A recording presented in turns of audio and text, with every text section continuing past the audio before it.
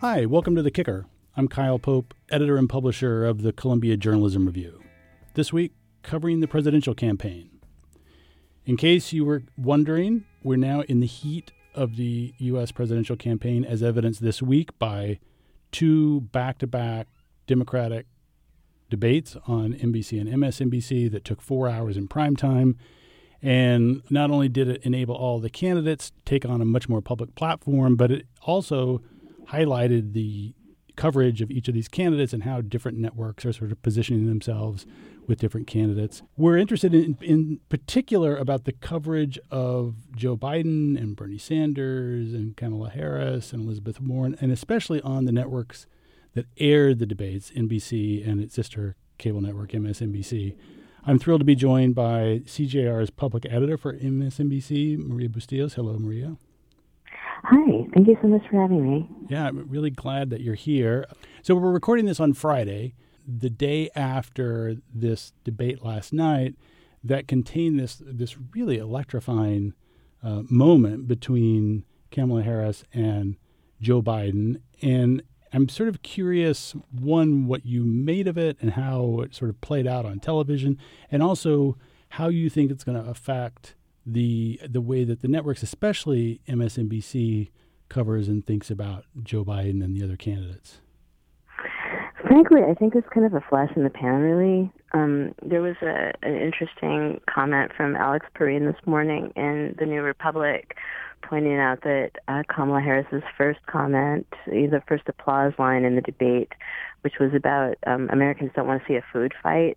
They want to see how we can put food on the table, was sort of like her being a cop, kind of like starting out with a prepared line that was going to make put a flag down, like she wants to be the moderate candidate, and challenging Joe Biden, like specifically in that regard.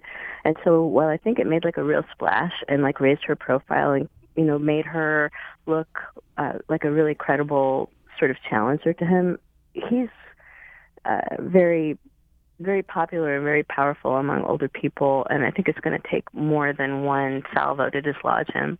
And when you talk about the remarks, you're not talking about the food fight comment. You're talking about her exchange with him over his partnership. Yeah, right. Yeah. I mean, we had already, the sort of pundit class had already kind of broken down the segregation comment, which I suspect his team would have been more ready to be challenged on than busing per se. Uh-huh. She was able to personalize that by saying that she herself had been bused as a child. And, I mean, that's important, and it's certainly worth talking about. But, her vulnerabilities weren't challenged during this exchange or any other exchange so far. And, there's just an awful lot to process down the road before we get, like, a clear picture of what these vulnerabilities are, what the strengths are, and what the electorate is going to make of them. It's so interesting that you thought that this will pass for him. Because when I saw it, I wasn't so much focused on the detail of the exchange, but just the fact, one, that he seemed taken aback by what he had to know was coming. The other thing that struck me is that then he proceeded to sort of fight back, which I thought was like not a good move on his part. I mean, I thought it sort of raised this idea that he's tone deaf to where the country is and where the culture is, and that this was sort of example number whatever of like what will be a lot of these similar instances. But you didn't see it that way, and you don't think that's the way it necessarily played. Yeah. Oh, I agree with you completely. It was a very weak performance that, we've seen many, many weak performances from candidates who later went on to win. I mean, right. You can go all the way back to Reagan and Mondale. I mean, anybody, Obama turned in very weak debate performances. And, I will say it raised Harris to a level of credibility that we hadn't yet seen. And I think that was a really important part of this. Yeah. And I think, she was very commanding. And I think she has been discounted until now. It was an oversight that would soon be remedied. She's very powerful. I mean, she's a prosecutor. She's spoken in debate situations of one kind and another her whole career. She's an extremely powerful speaker. But I mean, my whole feeling about this is almost more like a McLuhan-esque feeling. I've been reading recently about the great debates between Nixon and Kennedy and how television, sort of affected the perception of those two candidates. I'm sure everybody's read a million times about how if you heard that debate on the radio, people thought Nixon won, but if they saw it on TV, they thought that Kennedy won, simply because he was just so much more TV ready, sort of handsome and tan and looked healthy and together and didn't have the sort of worried look that Nixon had in every picture of him you've ever seen. So I think that's also what we're seeing, is the effect of television on what people think happened is really can't be discounted. And so to that extent, everything you said is so true. The weakness of Biden, the fact that he's older, people will use the word confused, in a way that sort of suggests senility, and is, really unfair. I mean, in a lot of ways, Sanders pointed out at the end, that it's ageist. He wouldn't go after somebody 35 and say this person is callow and ignorant. Look at the issues. Look at what the person is saying. Look at policy. Look at because governing is not being on TV. Yeah. And I think we forget that. Yeah. Yeah, and as you point out, the question isn't how this is playing in the pundit class or what Axios is going to say the next morning. Really, it's sort of how is it playing out in the country. I mean, on the former, I mean, the pundit class seemed clearly almost unanimous in declaring her the undisputed winner and him sort of badly wounded. But we don't know. We don't know how it's going to look. Yeah. You wrote in your debut public editor piece for CJR about MSNBC's sort of embrace of Biden and almost kind of anointing of him in the weeks prior to this debate, and then how the segregationist comment sort of forced them to rethink that. But then we shared this clip on Twitter yesterday where one of the sort of commenters for MSNBC, Donnie Deutsch, was sort of going back again to the where Biden is where it's at. Yeah, Deutsch's comments were Biden was inevitable, that we needed to show a stronger strength. That was exude.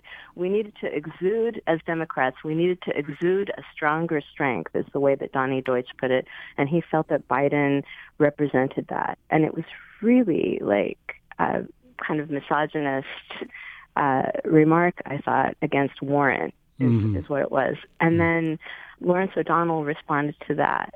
You're kind of making this up, this is what you think. He complete speculation. Yeah, zero value. This has zero value. And so there was a little bit of a testy exchange between O'Donnell and Deutsch about this.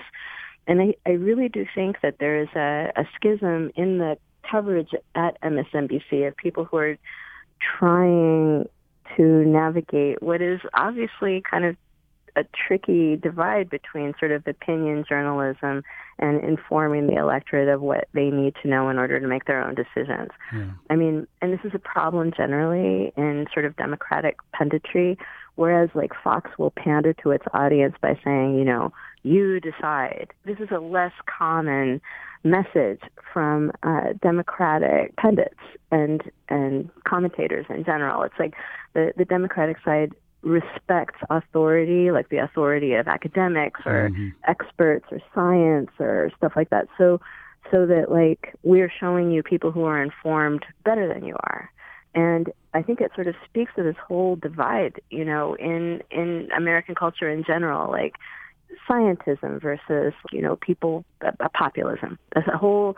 There's just a giant schism there. And MSNBC is kind of caught in the middle of wanting to present informed opinion that you can rely on versus respecting its audience to the degree that it really takes in a democratic society to give the information that people require in order for them, to make intelligent and informed decisions. And that's something that I'll be exploring a lot, I think, in this column. Yeah. Do you think that what happened last night, I mean, you talked about how you think it played out in the country, which was you don't think it really moved the needle that much. But what about at MSNBC? Do you think that going forward it's going to be harder for them to be so sort of supportive of Biden and his inevitability given what happened? Yes, very much so. I think that's actually a really interesting thing that happened already, is that you saw people who had seemed to be really partisan for Biden kind of coming out in favor of Harris, including like Chris Matthews this morning. I was really surprised to see him praising her when he had been like so little hearts coming out all over, in favor of Biden previously. But, she's a centrist candidate. She's very attractive. I mean, if you want, if you like tend toward the conservative side of the Democratic Party, she's an extremely attractive option. Yeah.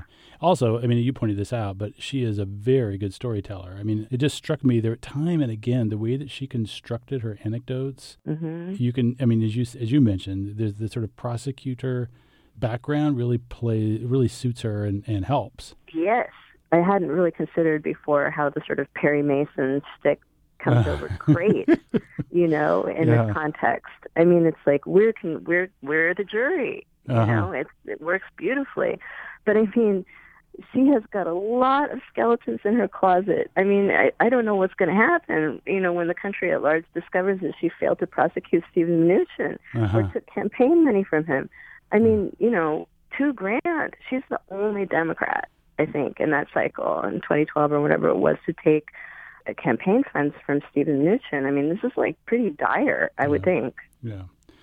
Well, it's going to be totally fascinating. And the other, finally, before we move on, I mean, the other thing that always strikes me is just how pack-like a lot of this press is. So, now she's sort of been crowned as of last night, but, next week is entirely different. And somebody else will get, in a way, the sort of incredibly voracious cable networks, they need that changing of the guard. Because if it's the same king every week, it gets boring. So you got to sort of kick one out and bring in another one. That's a cynical view, but I think I think there's something to it. I don't think it's cynical at all. I think it's critical that we understand this, as sort of observers of the media and the watchdogs that we want to be. The first thing to notice is, like, again, I want to say the McLuhan-esque view of like what the medium is doing to us. It's like they have to have a shiny thing every second, and we are expected, our minds, the way we think, the way we conceive of politics, the way we conceive of government are affected by the idea that there has to be something shiny every minute. And I think it's really deleterious, to the future of democracy. I take this really seriously. I actually think it could end up hurting Trump going into this cycle, in the sense that we all know the shtick at this point. I mean, he can be obnoxious, he can say crazy things, he can be sort of incredibly rude. And in the last election, it was like, oh my God, this guy's running for president, he's doing this. But we're all so immune to it. I just wonder, it'll be fascinating to watch how the media responds, but I just wonder, people are going to say, well, that of course that's what he does. And so maybe he's lost his shiny thing aspect, but we'll see. Yeah. Well, I mean, I had a moment listening to Harris speak last night, so effectively, and I immediately flashed on the idea, he better not try looming behind Kamala Harris. She'll take him out. Yeah, she will, man. She's like, I don't know what she would do, but I'm sure he would emerge with his loafers much muddied from that encounter. So talk to me about this role in general. I know it comes with a gold crown and laurels of some kind. I feel like it does. I think it's a wonderful project. I mean, my colleagues are people I've admired for a long time, and I'm having a lot of fun, corresponding with them and learning how we should approach this really unusual sort of gift, being able to cover this thing. Sort of the silence is deafening around real criticism of media that is sustained and, explicitly identified as keeping their feet to the fire. I mean, with the departure of Margaret Sullivan, who's a huge hero of mine from the New York Times, and, and so many other people, it's really concerning to somebody who cares a lot, as I do, about media ethics, so that, being invited to do this is just, it's really a dream job. And so how do you think about, well, one, and this is something I asked Emily, you just watch a lot of MSNBC? Yes, I watch it. I also listen to it. Uh-huh. I just keep my headphones in all the time in case I don't want to miss anything now. I was not an obsessive watcher of it, but I certainly have become one. And then how do you think about stories? I mean, because a lot of people have asked me this question, like, what is the difference between an in-house public editor, of which there's only one in America, thank you very much, and what you guys are doing? And I've been telling people there isn't. I mean, the only thing is we're not sitting inside of it. It's not like the people who were working inside these organizations had any special access. In fact, a lot of times they didn't. A lot of times they didn't get their questions answered. So do you think of yourself the same way? I mean, do you think of yourself as sort of performing the exact same kind of function, or is it some hybrid of that and a critic? I think my responsibility to the public is the same. I'm trying to represent the interests of an informed, intelligent public who has a lot to ask of this service. But I will say it's different, even though, I'm sure Margaret Sullivan's job was not the easiest. There was institutional support within the Times for her role, and other people that worked there, had a camaraderie with her that I'm not going to be able to achieve. Mm-hmm. I work at MSNBC. I'm not there. I'm not in the room. I'm not in the building. But I hope to gain their trust as somebody who wants the best for their coverage and for their viewership. Something I noticed, you were saying that there was one public editor left, and this is at NPR, right? Yeah.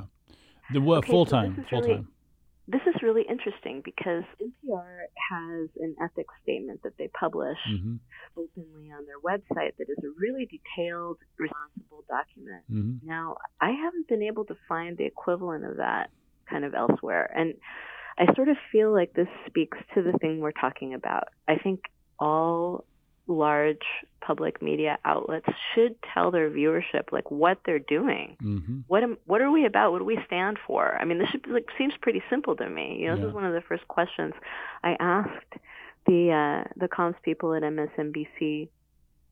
Please tell me your ethos. How does this work?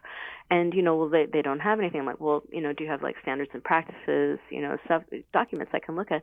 The standards and practices are the same at MSNBC as they are at NBC. And I thought, well, okay, what are you, Yeah. And so I hope I can join the public and this organization in, sort of promoting clarity and quality and the things that I think we all want. Yeah. No, I've heard a lot of discussion about this. I mean, even though these organizations don't have public editors, almost all of them have standards editors. And those are, right. But those are internally facing people who, if you're a reporter at one of these places and you're like, I have a dilemma, what do I do? They'll advise you. And, they are the people that when there's a real shit show that they are involved in sort of helping sort it out, either reported as unethical or source claims that they did or whatever. But that's different from a public facing thing. And actually this thing about, you mentioned NPR, I give them a ton of credit. I mean, they are quite transparent about their standards, about their hiring, about the diversity of their staff. They put a lot of information out there for their listeners to sort of help judge. And I think it's because they have a public editor who's there. And I actually think it's a great idea for you and your CGR public editor colleagues to sort of try to create a groundswell for people to start posting this stuff. Yeah, I really want to do that. I think it will be great. I mean, in reality, everybody should be or is, sort of at least nominally on the same page of wanting there to be transparent, great, reliable, trustworthy information for as many millions of people as they serve. I mean, it's just an enormous audience. It's such an important thing. And I think, we have an opportunity to do a lot of real good, Yeah. Maria, I'm really happy to have you here, and I appreciate your time. Thank you so much for having me, Kyle. I'm having a ball so far. Everybody should read Maria's piece on cgr.org about MSNBC and Biden, and watch the website and our social media feeds for more from her and from the other public editors who cover CNN, the Washington Post, and the New York Times. We're going to be taking next week off because of the July 4th holiday, but we will be seeing you in 2 weeks. Thanks for listening.